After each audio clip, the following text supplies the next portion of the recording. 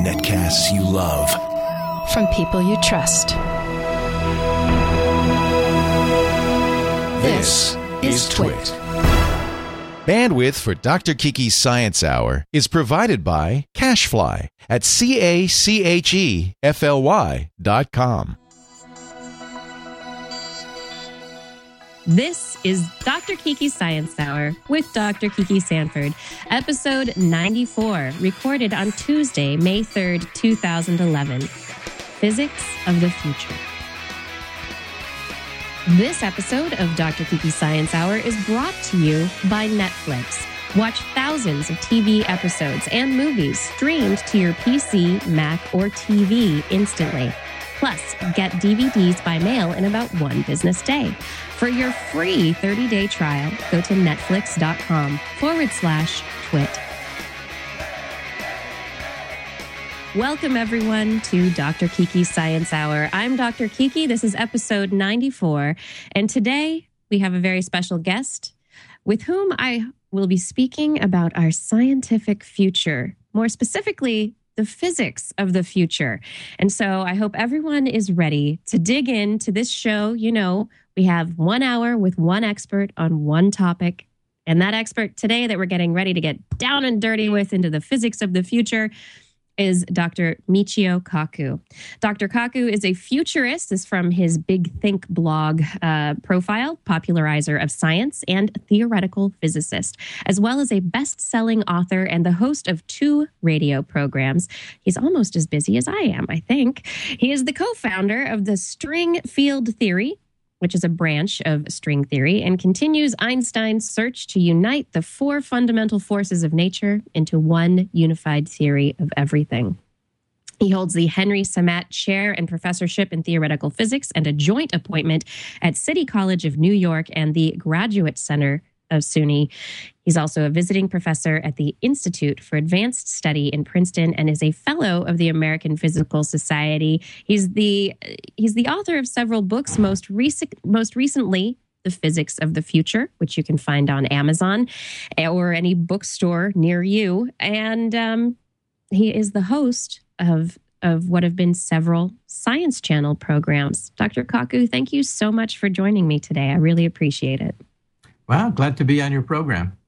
Yeah. So let's get started with this idea of physics of the future. Your last book was The Physics of the Impossible, well, which ended up pretty much being the improbable for a lot of the topics, more so than impossible. And now you've moved into the future. What was your rationale in moving from the impossible to our future? Well, in Physics of the Impossible, which was a New York Times bestseller, in fact, the first book ever on the New York Times bestseller list with the word physics in it, I went to thousands of years into the future when we have the possibility of time travel, warp drive, wormhole, dimensional gateways, looking glasses, all the stuff you see in science fiction, The Twilight Zone, and Stargate. However, what about our immediate future, like in the next 100 years? And so for those books, I interviewed over 300 of the world's top scientists for the Discovery Channel, BBC Television, Science Channel, and my own national radio show to get the most authentic, authoritative look at the coming decades by the scientists who are inventing the future in their laboratories. I'm not a science fiction writer. I love science fiction, but hey, it's speculation. I'd like to get some real prototypes of the devices which are going to change everything. And do you think that we have a lot of the prototypes available now? Are there things in laboratories that these 300 scientists have their hands on a day-to-day basis? Right. Let me just give you a trivial example. In the next 10, 15 years, the internet will be in your contact lens. So you will simply blink and you will go online. When you see somebody on the street, your contact lens will identify who that person is and print out a display in your contact lens right next to the image. And if they speak to you in Chinese, your contact lens will translate from Chinese into English even as they speak. And who are the first people to line up to buy these contact lenses? College students taking final examinations. Oh, wow. They will blink and they will download all the amino acids, all the proteins, all the sines and cosines, which you can look up on the internet anyway. The second people to download these internet contact lenses will be artists, architects. They will wave their hands in the air and beautiful sculptures, skyscrapers will emerge just by the motion of their fingers. And also, who are going to buy these things? Tourists. When they see Rome, it's kind of a disappointment because the ruins of the Roman Empire are everywhere, but there's nothing left of the Roman Empire, really. In your contact lens, you will see the entire Roman Empire resurrected as it was 2,000 years ago. And also, this is big business. The military is putting millions of dollars to perfect these things. They want their soldiers to blink and see the entire battlefield on the internet right in their contact lens. I had a chance to take a film crew and go down to Fort Benning, Georgia to see a demonstration of this. I tell you, man, this is big. We're all going to be living in what is called augmented reality. Yeah. Yeah, I love the idea of augmented reality. Last year, I had the chance to visit Rome, and my husband and I wandered around going, wouldn't it be neat if we had a pair of glasses or if we had an app on our phone that we could, look at buildings and find out what was here, hundreds, thousands of years ago. And there really wasn't anything available. Contact lenses would have been even better. Not that I'm a fan of contact lenses, but I probably would pop for a pair of those. And I can absolutely understand how important something that would augment the understanding that a soldier would have of what's happening on the battlefield would possibly be. For what you saw at Fort Benning, how advanced is the technology that they're working with for their augmented reality environment? Well, I had a demonstration. I put on a combat helmet, and on the helmet there was a little eyepiece. You flick it over in a quarter of a second. Immediately in the eyepiece, you see the entire battlefield laid out. Enemy forces, friendly forces, artillery shells, aircraft, all of it laid out so that the fog of war will gradually be dissipated because every GI will know exactly how the battle is going and where the good guys are and where the bad guys are. Also, the Air Force is putting millions of dollars into this. If you're in a dogfight with a $10 million jet and the enemy goes underneath your airplane, you are dead meat. And there goes your $10 million airplane and you with it. In the future, you'll put cameras underneath the belly of your jet, shoot the image into your contact lens, so you will have X-ray vision. You'll be able to see right through your own feet to see the enemy underneath you. And it means that motorists will be able to have this. In your contact lens, you'll see all the dials, gizmos, maps that you have on your cell phone or your GPS. But as you look around, your blind spots will disappear. There are going to be no blind spots because cameras in the back of the car will shoot the image right into your contact lens. And you will always know who is behind your car.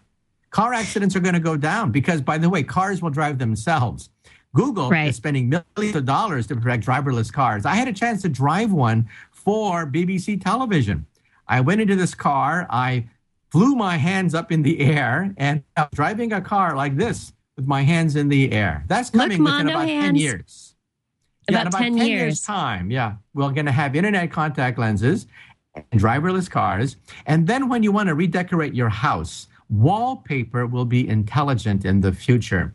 We physicists can make transistors made out of plastic now. They're called OLED, organic light emitting diodes. And it's flexible like paper. So when you put up your wallpaper in the future, you talk to it, make it change color, change pattern. Redecorating has never been so simple. And if you need a doctor, you'll simply talk to your wallpaper and bingo, an animated doctor will emerge who will answer with 99% accuracy most of your simple health questions.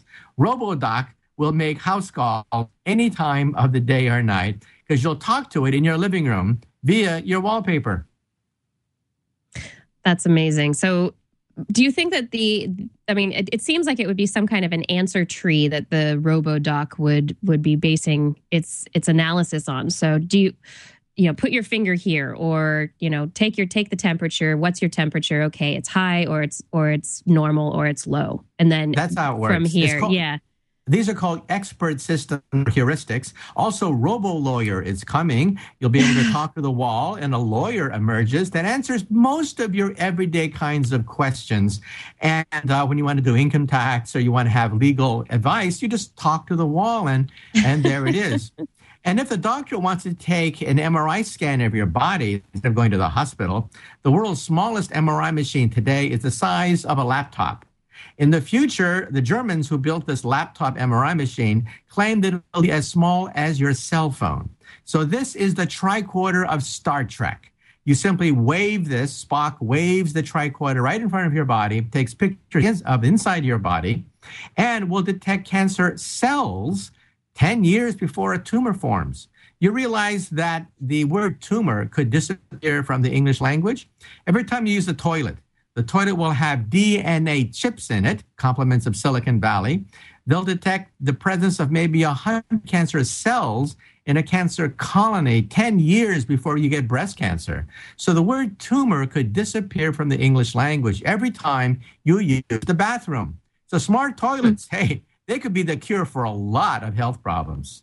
Absolutely. I've often thought that it would be really useful to have a toilet that could analyze your urine to be able to, as it's passing through, to be able to tell you, oh, you've got too much salt, or you're getting rid of too many of these vitamins or minerals or whatever, and you should take X supplements, as opposed to taking just random vitamin supplements that you think are going to help. Actually take specific ones because it's doing a urinalysis on you every time you go to the bathroom. Exactly. And do a DNA scan of your body in the future. You realize that Aretha Franklin is dying of pancreatic cancer. Steve Jobs of Apple Computer also has pancreatic cancer. We used to think it was very aggressive, killing you in 3 years or so. Now we realize that's not true. We've sequenced the genes of pancreatic cancer, and we were shocked to find that all the mythology of pancreatic cancer was wrong. It's a slow-growing cancer that takes 20 years before it forms a tumor and kills you, but you only feel it. You only feel it in the last 2 to 3 years. So in the future, your toilet will tell you that you will have a tumor in your pancreas in 20 years, and you have 20 years' time to get rid of it. And we will get rid of it using what are called nanoparticles, that is, molecules that zero in on cancer cells and kill them individually, like smart bombs. So we're going to have smart bombs in the form of what are called nanomolecules that are specifically designed to home in on cancer cells. So we're going to witness a revolution in how we view cancer. I think that we'll see a revolution in how we view a number of different diseases, especially if we have this ability to be able to hone in on very particular parts of the body. I can only imagine that these, the nanobots, or these smart bombs, as you call them, that they could, help to take out gallstones, or, kidney stones, get rid of them before they start to form and cause you pain as you get older. And by the way, this is not science fiction. Nanoparticles already exist, and they've had 90% accuracy on some cancer tumors. And also, if certain organs are so diseased they have to be removed, then we'll simply grow replacement organs from your own cells. I had a chance to take a film crew down to Wake Forest University, and it was like visiting Frankenstein's laboratory, because in these jars were all these human organs, living, beating human organs, grown from your own cells. So today, from your own cells, we can grow skin, bone, cartilage, noses, ears, heart valves. The first bladder was grown 4 years ago. The first windpipe was grown last year. And the first liver will be grown in maybe another 5 years or so. So for you alcoholics out there, take heart. We will grow new livers. Unfortunately, Mickey Mantle, great Yankee star, died of liver failure. We will cure liver failure in the future. In terms of the organ transplants, or being able to grow our organs, what do you think, or has anyone talked to you about what will be necessary to be able to supply blood and get the multiple cell types and more complex organ systems working together in a coordinated way? The easy part is to create organs that do not involve that many blood vessels or nerves. Simple organs like the liver, the pancreas, and heart valves. Yeah. Blood, for example, we've already isolated the stem cells of blood. So in principle, we can actually create gallons of your own blood from your own blood cells.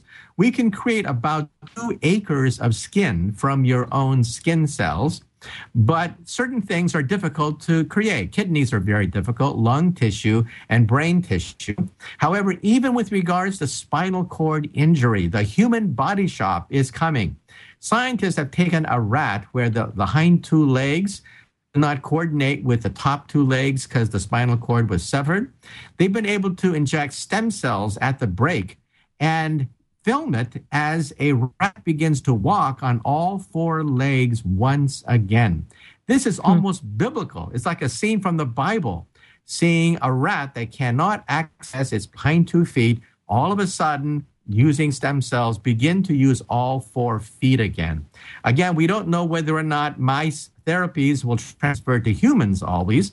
However, it's heartening to know that in certain limited cases, we can actually make progress against full spinal cord injuries.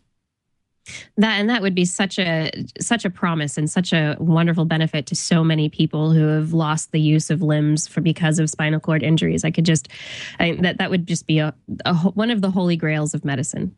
Right, and it's a human body shop. We're talking about a human body shop, just like today, if you have a fender or a windshield broken, you just simply go to the body shop and order it. We're going to have a human body shop in the future. And not only that, we'll also be able to extend the human lifespan because scientists now are unlocking the secret of the aging process. This is big. This is not quackery anymore. Throughout history, we've had a number of quacks and charlatans say they have the fountain of youth. We don't have the fountain of youth yet, but we're beginning to crack the code of aging. We found about 60 genes which control the aging process in animals and in humans. And we can already double the lifespan of most animals from yeast cells, spiders, insects, rabbits, cats, dogs, all the way up to monkeys now. So this is big. Our grandkids may have the option of when they hit 30 years of age to simply stop aging at around 30 and cruise at 30 years of age for many a decade. This is something that was once thought to be science fiction and is now being seriously considered by scientists. I know some people are willing to become part of unofficial tests of these new life expansion technologies. Ray Kurzweil being one. He's doing all sorts of vitamin supplementation, calorie restriction, various methods to be able to live longer. But because of the human lifespan and how long it takes to actually find out if you have a number of people who are living longer because of these medical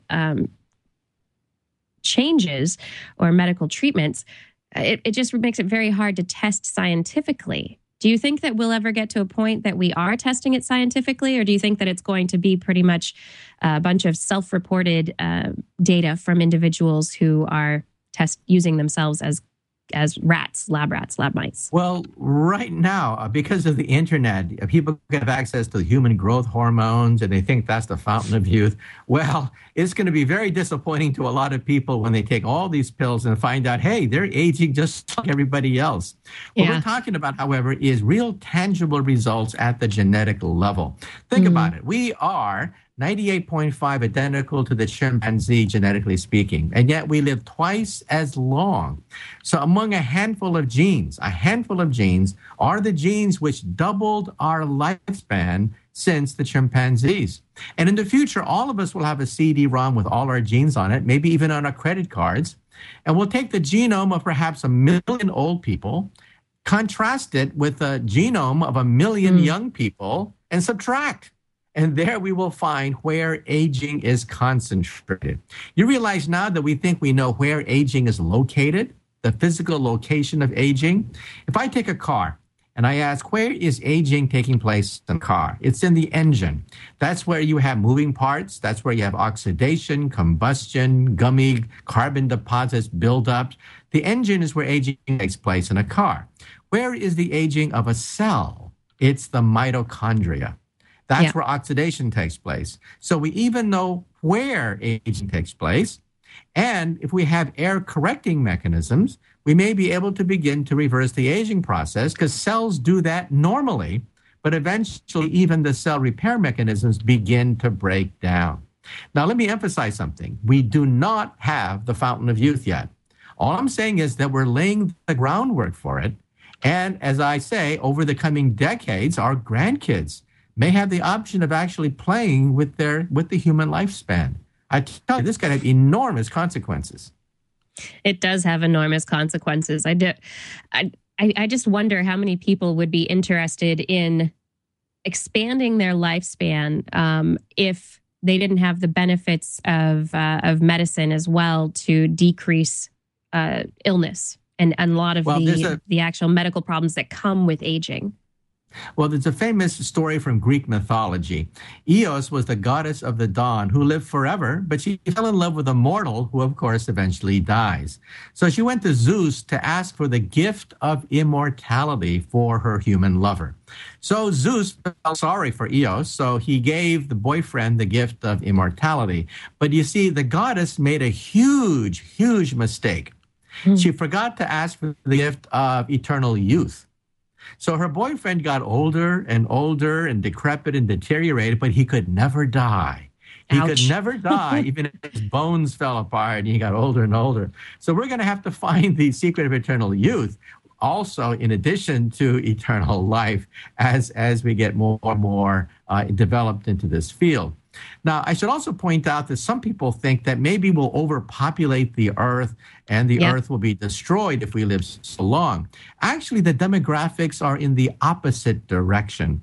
The more developed a society is, the more wealthy it is.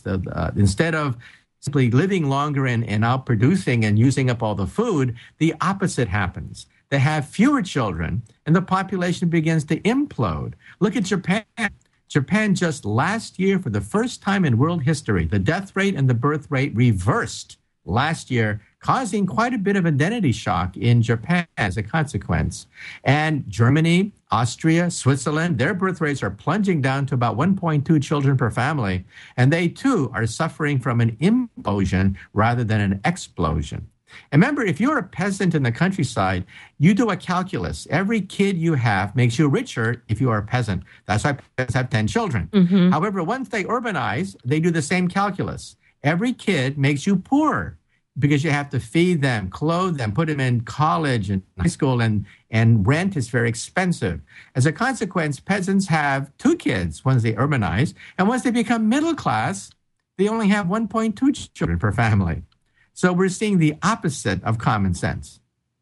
Yeah, but until there is kind of a buffer area though, until people have a less than one replacement. We're still going to continue to see growth for a long period of time until we reach a time that we can plateau or at least start going negative. And we're already looking at reaching 9 billion by the year 2050 or even sooner than that?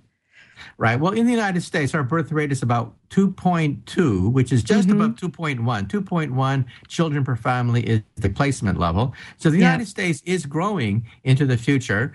China's population, however, is going to be aging. They're going to be suffering from an aging population because of the one-kid policy. And so the Chinese population could begin to flatten out. And India could be the country with the largest population on Earth. By the way, in my book, Physics of Future, I also talked about the future of jobs. How will we feed all these people? What will they do in the future? The economy, the job market, all of them are changing very rapidly. And I had a chance to interview some of the great economists of the world to crystal ball what jobs are doomed for extinction and what jobs will flourish into the future. And which jobs will be replaced by robots? Well, the jobs that are going to be replaced by robots depends upon what robots can do. And we've been brainwashed by Hollywood into believe that robots can do, and it's totally wrong. I had a chance to interview all the leading lights in artificial intelligence theory, and I personally was a little bit shocked to find out the real reason why we don't have robots. We don't have robots today for 2 basic reasons. Forget Hollywood. Forget all the science fiction movies you've ever seen. The first is pattern recognition. That is the ability to recognize what you see. Robots can see 10 times better than you, except they don't understand what they see. They only see lines, circles, squares, triangles, rectangles. They don't see chairs, people, boxes, dinner table. They don't recognize what they see. And that means that jobs that involve non-repetitive eyesight flourish into the future, like gardeners, construction workers, sanitation men, policemen. They will have jobs in the future because robots cannot recognize a crime. They cannot recognize garbage. They cannot build a construction site because they're all different. And the real surprise, however, is that the fundamental reason why we don't have robots is because of the common sense problem. We know that water is wet, not dry. We know that strings can pull, strings cannot push. We know that mothers are older than their daughters, and we know that when you die, you don't come back the next day. But you see, how do we know that? How do we know that sticks can push, sticks cannot pull? Because we've interacted with reality. Robots have not. There's no line of calculus that says that strings can pull, but strings cannot push. And people who've tried to codify the laws of common sense have all failed. There's simply too many that even a child understands. That's why robots are rather stupid. You know that the robot Watson that beat those two people on Jeopardy on national television, the media was saying, oh, it's only a matter of time before the robots put us in zoos. They throw peanuts at us and make us dance behind bars. Wrong. You know that Watson was so stupid that it didn't even know that it won? You couldn't congratulate Watson because it had absolutely no ability to do anything except win at Jeopardy. It was an adding machine. That's why you don't congratulate adding machines every time you do your income tax correctly, because it's an adding machine. And that's what robots are. I'm just imagining people patting their little adding machine. Thank you, adding machine. Good job. Yeah. Congratulations. And you added well today. And your adding machine is clueless about what just happened. So we humans are going to be around for a while. However, then the question is, what happens when robots really do start to get intelligent? Maybe by the end of the century. Who knows for sure? Every time I interview people on this question, I get a different answer. But assume that by the end of this century, robots do become increasingly intelligent. I found that there are three groups of people in the field that I've interviewed, and I've interviewed all the leading lights in artificial intelligence there. One group of people say that we should let the robots take over. We should willingly die and let the robots succeed us, because that's evolution, survival of the fittest. They are our children, and we should be proud to find that our children are taking over from us after we pass away from history. That's one group. Another group of scientists say, over my dead body, am I going to let a robot take over? I'm going to get a shotgun to blow their gears right out of their brain, and I'm going to put a chip in their brain to shut them off if they get murderous thoughts. That's another group that I interviewed. And a third group I interviewed said that we should merge with robots. What's wrong with waking up one day and finding out that we are immortal? We have the body of a Greek god. We have the power of a Superman. We're super handsome, super beautiful. Hey, what's wrong with that? There are perks being a god, you know. So some people say, why not use biotechnology and artificial intelligence theory to enhance ourselves and become gods by the end of the century? So there's a wide spectrum of viewpoints on this question. There really are. I'm going to have to take a moment to take a break for a word for our sponsor. So if you'll just sit by for a moment, Dr. Kaku, and I will go into our thanks to our sponsor. This episode of Dr. Kiki's Science Hour is brought to you by Netflix. Netflix delivers movies directly to your home, and that saves you time, money, and hassle. You never have to leave your house. What an advancement we have. You can instantly watch thousands of TV episodes and movies, have them streamed directly to your PC or your Mac, or stream to your TV via a Netflix-ready device that includes Xbox 360s, PS3s, or Nintendo Wiis. I personally have a personal computer, a media center computer that I use to watch Netflix at home on my big screen TV. It makes for a wonderful movie night experience. You can also get DVDs by mail in about one business day if the online movie watching just isn't for you quite yet. But you can watch as many movies as you want anytime you want, and there are never ever any late fees or any due dates, which is great. I actually think I still have about 3 DVDs sitting on top of that media center computer that have to be sent back. Anyway, my Netflix streaming pick of the week for everyone watching this episode of the Science Hour, I think it fits perfectly in with the conversation that I was just having with Dr. Michio Kaku about robots and what our future is going to be. Doctor Who. You can watch the BBC's series Doctor Who, the remake of the original.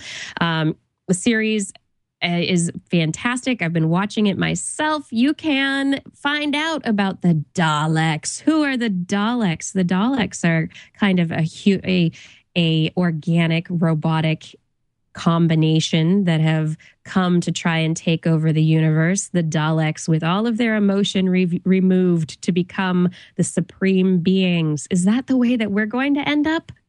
Who knows? But you can watch Doctor Who and ponder thoughts like these as you enjoy the show. You can instantly watch that movie, watch the series.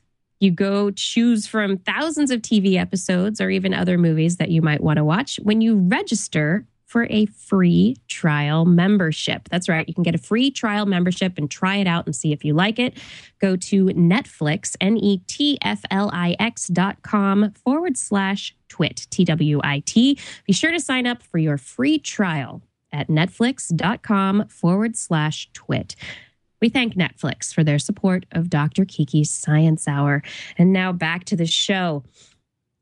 Dr. Kaku, are you familiar with the Doctor Who series yourself? I've seen some of them, and when I was a kid, I used to watch all the science fiction, and I love going to the movies, even today. Well, in Doctor Who, you talked about this kind of in your Physics of the Impossible, which is the idea of time travel. The Doctor is a time traveler, a time lord who's able to jump from one time to another in his special box. But we were talking before the break about the idea of possibly merging our intelligence with that of robots or computers, having a robotic body that's strong and powerful and doesn't age, with a human intelligence or even an augmented intelligence. And they kind of cover that a little bit with the Daleks and some other species that they come across in Doctor Who. And so it is something of science fiction. Do you think that the way that artificial intelligence and robotics are moving, that it will be something of our certain future? Well, if you saw the movie Surrogates starring Bruce Willis, in the future, that movie envisions that we would mentally control a counterpart who looks just like us, except we are enhanced. We're super beautiful, super handsome, super strong. We live forever. And eventually humans decide that they prefer to live through their surrogate super body rather than live through their decaying, decrepit, old organic body. Well, the first step in that direction was taken by the Japanese. The Honda Corporation has made the Asimo robot, one of the most advanced robots in the world, and they've mentally hooked it up to a worker. So a worker puts on a helmet, which then picks up the radio emissions of the brain. A computer then deciphers the messages coming from the brain and shoots a message out to Asimov, the robot, who then carries out 4 basic functions, basically moving the shoulder and moving the head. That's today. And it's very unfortunate that that robot is not operational today, because we need that robot to go into high radiation fields in Fukushima, Japan, where workers are being exposed to near lethal quantities of radiation. You're in these radiation fields for about 1 hour, and you already get enough radiation to come down with radiation sickness, about 100 rads of radiation. And in just a few hours, they'll pick up about 500 rads of radiation, in which case people will begin to die because of radiation poisoning. So we don't have these robots ready today to go right into that high radiation field at Fukushima, but it tells you what's coming. And also, I predict that in the future, we will mentally control computers just by thinking about it. This, of course, is the power of the gods, but it's a power that we will have. Already at Brown University, they've taken a stroke victim, put a chip in the person's brain, hooked the chip up to a laptop, and this person can now surf the web, answer emails, write emails, do crossword puzzles, anything you can do online. This person can also do it, and he's paralyzed. He's almost like a vegetable. So that's the future, mental control of intelligence, which normally is reserved for the gods. We're talking about a lot of stuff that seems to be lots of sciences. It covers a lot of the general sciences, biology, medicine, chemistry. Yet the title of your book is Physics, specifically, of the future. Do you see all of these different sciences tying in with physics? Yes, I do. See, physics is the science that makes all of the above possible. Take a look at the deciphering of the DNA molecule. The DNA molecule was not deciphered by biologists. Back in the 1920s and 30s, most biologists were content giving names to owls and birds and moles. Physicists, on the other hand, like Erwin Schrödinger, said that there must be a molecule that encodes the secret of life. He didn't know what it was. We now know that it's DNA, but it was a quantum physicist who said there must be a molecule of life with a code on it. And then it was another physicist, Francis Crick, who teamed up with James Watson to actually prove that it was, in fact, the DNA molecule. And then it was yet another physicist, Walter Gilbert, who actually began the sequencing process to read the code of life. And so when we look at medicine, realize that in the future, medicine will be reduced to computer science. These are the words of David Baltimore, a Nobel Prize winner in medicine. And physics makes it all possible. Physics makes possible the transistor, which makes possible the computer. Physics makes possible the laser, which makes possible communications, the internet. Physics makes possible the GPS system, which allows us to coordinate things on the planet Earth. So everywhere you see the inventions of the 20th century, you see a physicist at work. And now we physicists are inventing the 21st century. And that's why I call it physics of the future, because if you understand physics, you understand the outline of the future. Do you think that that science is being taught well? Do you think people understand that, have a grasp of this? You, as a science communicator and educator yourself, as well as researcher, obviously understand the connections, the deep connections between physics and the rest of the sciences. Do you think there's anything that we can do to change the way that people perceive it? Well, yeah, I think that our educational system has really done a tremendous disservice. We have one of the worst educational systems known to science.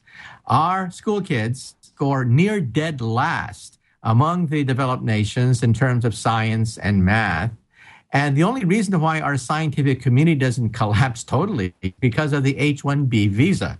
The United States is like a gigantic magnet sucking in the best brains in a gigantic brain drain. And that keeps Silicon Valley. That keeps our scientific establishment going. But we can't rely on that forever because Indian, Chinese scientists, they are now going back to India and China because those countries are now developing as well. And so I think our scientific educational system in this country has to be completely turned upside down. You know, we're all born scientists. We're born wondering why the stars shine and where we come from. And around the age of 10, we had this epiphany, this shock, realizing how big the universe is, much bigger than mommy and daddy and our neighborhood kids.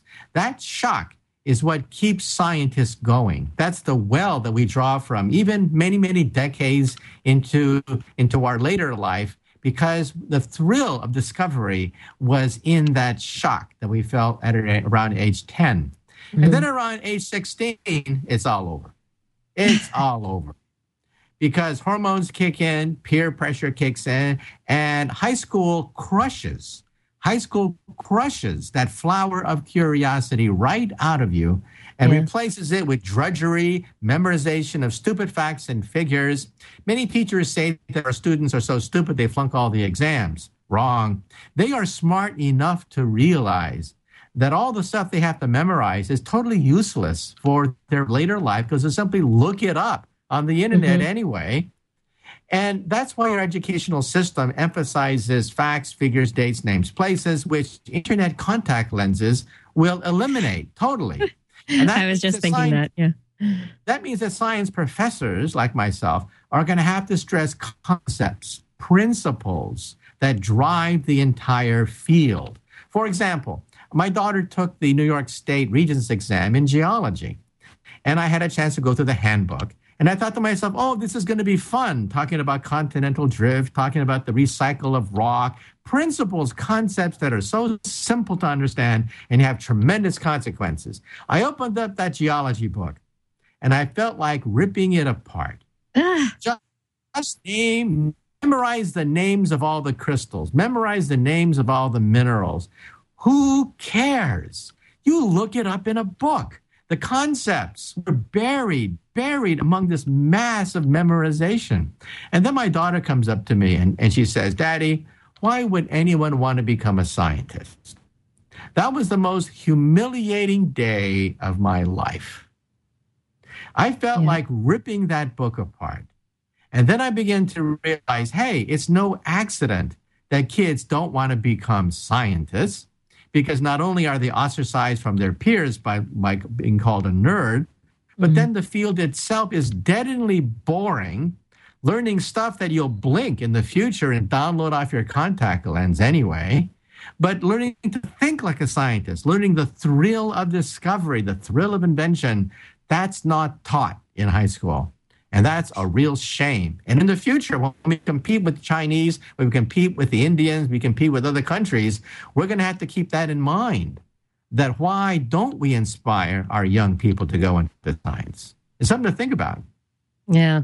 Do you think your books and your TV shows are a step in that direction of the inspiration part of the path? Well, maybe get people on the path to learning the more complex parts of concepts? I hope so. You know, when I was 10, that's when I decided to become a theoretical physicist. I read about the work of Einstein. I didn't know what he did. I just knew that it was really neat stuff, that he was on to this unified field theory that I couldn't understand. And I said to myself, yeah, I want to become a theoretical physicist. But whenever I went to the library, whenever I went to the bookstore, there was nothing. I mean, absolutely nothing that explained the unified field theory to me. Nothing about antimatter, nothing about the fourth dimension, nothing about space warps. All that stuff I knew had to be there, but was missing. And I said to myself, when I grow up and I become a theoretical physicist, I want to make sure that if I ever write a book, I want to make sure that I write the book for someone like myself as a kid, being so frustrated that there wasn't anything out there that explained to me the cutting edge of science.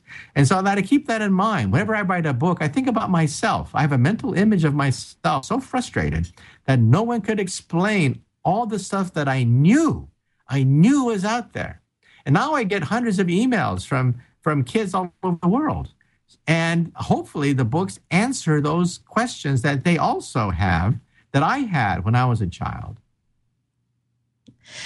You've been called upon recently to basically become what I see as a science.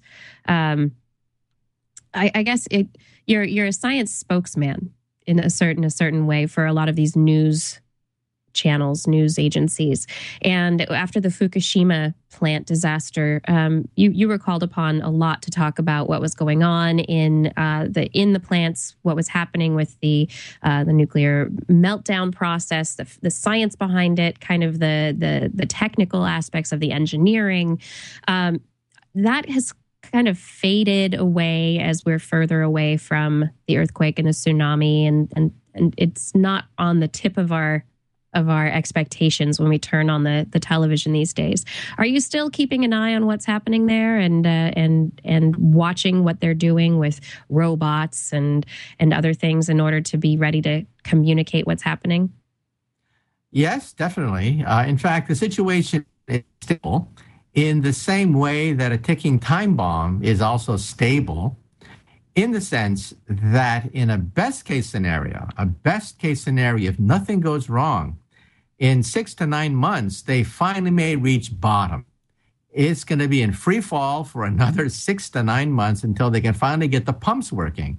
The pumps are not working yet. We have firemen. These are samurai warriors, suicide warriors, going in knowing that many of them are never going to make it out alive, shooting hose water at 3 meltdowns at Fukushima.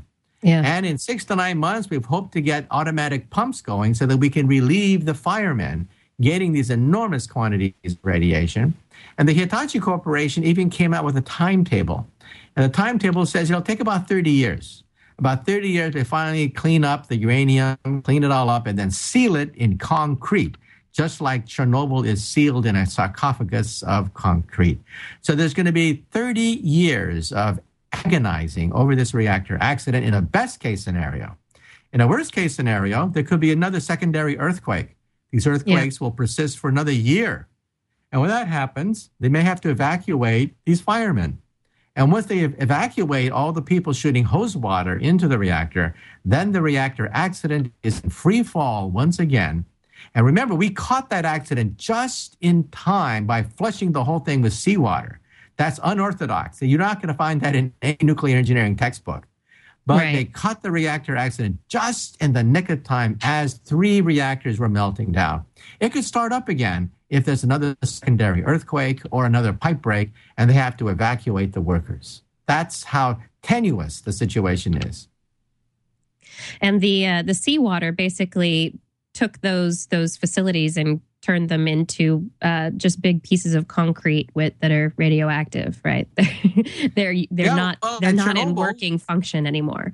Yeah, well, at Chernobyl, for example, Gorbachev called in the Red Air Force. He realized that the workers were overwhelmed. All the firemen could not put out the fire at Chernobyl. In fact, 30 of them died because of acute radiation poisoning.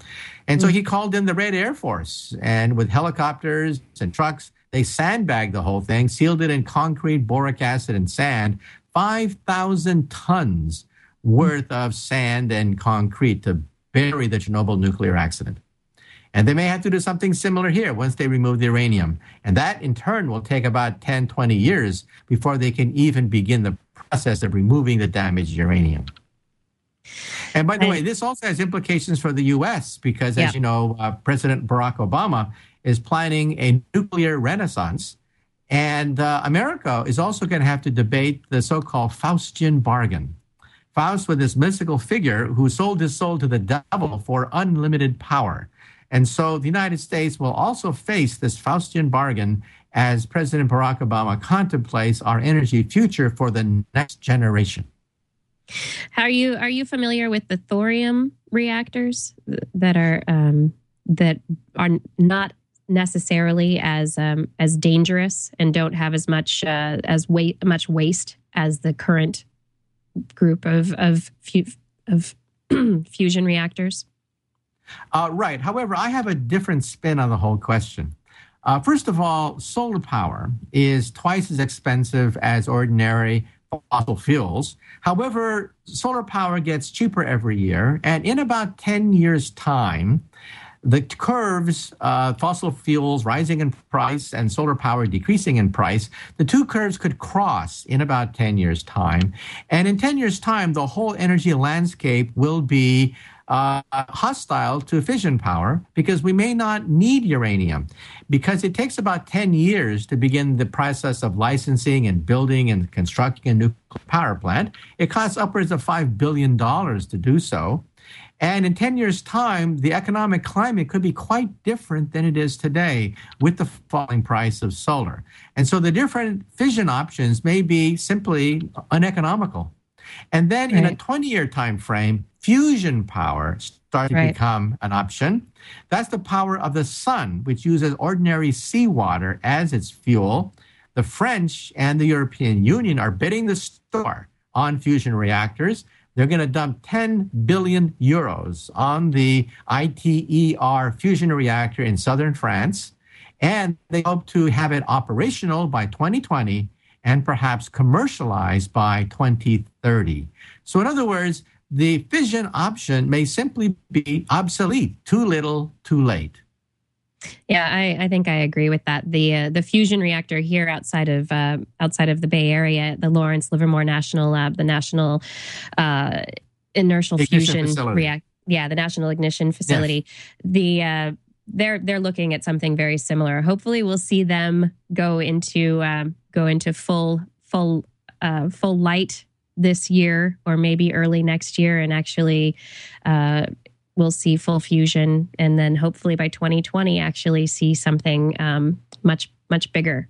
And so they're working similarly. Yeah, let's keep fingers crossed. I actually took a film crew from the Discovery Channel to NIF. We actually filmed right at the chamber where they hope to get ignition, that is a piece of the sun on the Earth sometime this year. And the director even told me that they hope to invite President Barack Obama for the ceremony when they announce they've achieved break even. Now, I don't know whether they'll be successful or not. All I do know is that two groups, not one, but two groups, one in California and one in France, are pushing fusion power. And that may mean that fission power, the power of uranium or thorium, may simply be too little, too late. It may simply not be an option that Wall Street will be willing to invest in, given the fact that it costs about $5 billion per reactor, and it takes about 10 years from the beginning of the licensing hearings to final completion. And solar and other alternatives look pretty attractive on that 10-year time frame. We're getting to the end of the show here, and I would love to find out from you. We've been talking a lot about the physics of the future from your book, all of the different ideas that you've been putting forward. Would love to find out what your favorite physics of the future is going to be. Well, one of my favorite movies talking about the future is Forbidden Planet, where there was an alien civilization millions of years ahead of us that on one day they were going to unveil their greatest machine. It would allow them mentally to create any object, move any object, become a god basically just by the power of thought, a machine that would make it all possible. And on the very day they turned on the machine, they all died. A mystery. And at the very end of the movie, they finally revealed the answer as to why this super duper advanced civilization suddenly committed suicide the very day they turned on the greatest machine of all time, a machine that would make them into gods. It turned out that after they turned on the machine, it worked fine. All their thoughts became reality. They could conjure up anything they want by thinking about it. But then that night, they fell asleep. And when they fell asleep, they had nightmares, dreams. Every single dream came true. And this advanced civilization, the savagery of their ancient past came out, and they committed suicide. So the moral of the story is, if we ever have the power of a god by having a machine that can carry out our wishes, let's not fall asleep. So the invention that I think is going to change everything is going to be our ability to mentally control objects around us, to materialize objects from nothing, to move objects around. And we're going to have this capability. My attitude is we will have the power of a Greek god by year 2100. Now, think about it for a moment. If our ancestors, our grandparents of 1900, who were dirt farmers, if they could see us now, they would consider us to be wizards and sorcerers with our satellites and our laser beams and our GPS and the internet. If we were to see our grandkids of the year 2100, we would consider them to be gods. That is, like Venus, we would have perfect bodies and timeless bodies. Like Apollo, we would have chariots to ride through the sky in our flying cars. Like Pegasus, we'd be able to create new life forms, zoos of extinct animals, for example, well within our capability. And like Zeus, we would have the power of the mind being able to move objects, create objects. And so in the year 2100, I think we will have the power usually reserved for the gods of mythology. And that's what I think is going to be one of the great inventions in the year 2100, our ability to mentally control the world around us, materialize objects, move objects as if we were a god. And we just have to wait and see if these predictions will come true, if the science of today will lead into the predictions that Dr. Michio Kaku, you're making for the physics of the future. Thank you so much for joining me today on the Science Hour. It's been wonderful to speak with you and hear your ideas, your predictions. It's been just absolutely fabulous. Thank you. And anybody else out there who's watching or is in the chat room or I don't know, wherever you are, if you're interested in more information about the physics of the future, you can find Dr. Michio Kaku's book on Amazon or at bookstores near you. Amazon.com. Just search for Physics of the Future. And if you are interested in more stuff, one book just won't do it for you. You can visit mkaku.org for more information about the good doctor himself and the things that he's up to, blog posts, appearances, etc. So I hope that you will check that out. I'm Dr. Kiki, and this has been Dr. Kiki's Science Hour. Be sure to tune in next week. I'm going to be interviewing somebody interesting about a scientific subject that will just be fascinating. I assure you, I predict. That's my prediction for this week. You can find me online. I'm Dr. Kiki. Just Google DRKIKI. I'm available. I'm on Twitter, on Facebook, here on the Twit channel, and all sorts of other places. You can subscribe to Dr. Kiki's Science Hour in iTunes, and you can find past episodes at twit.tv/Kiki. Thanks for tuning in to the Science Hour. All I ask is 1 hour a week, and I do hope that it made your week a lot more interesting. Thank you.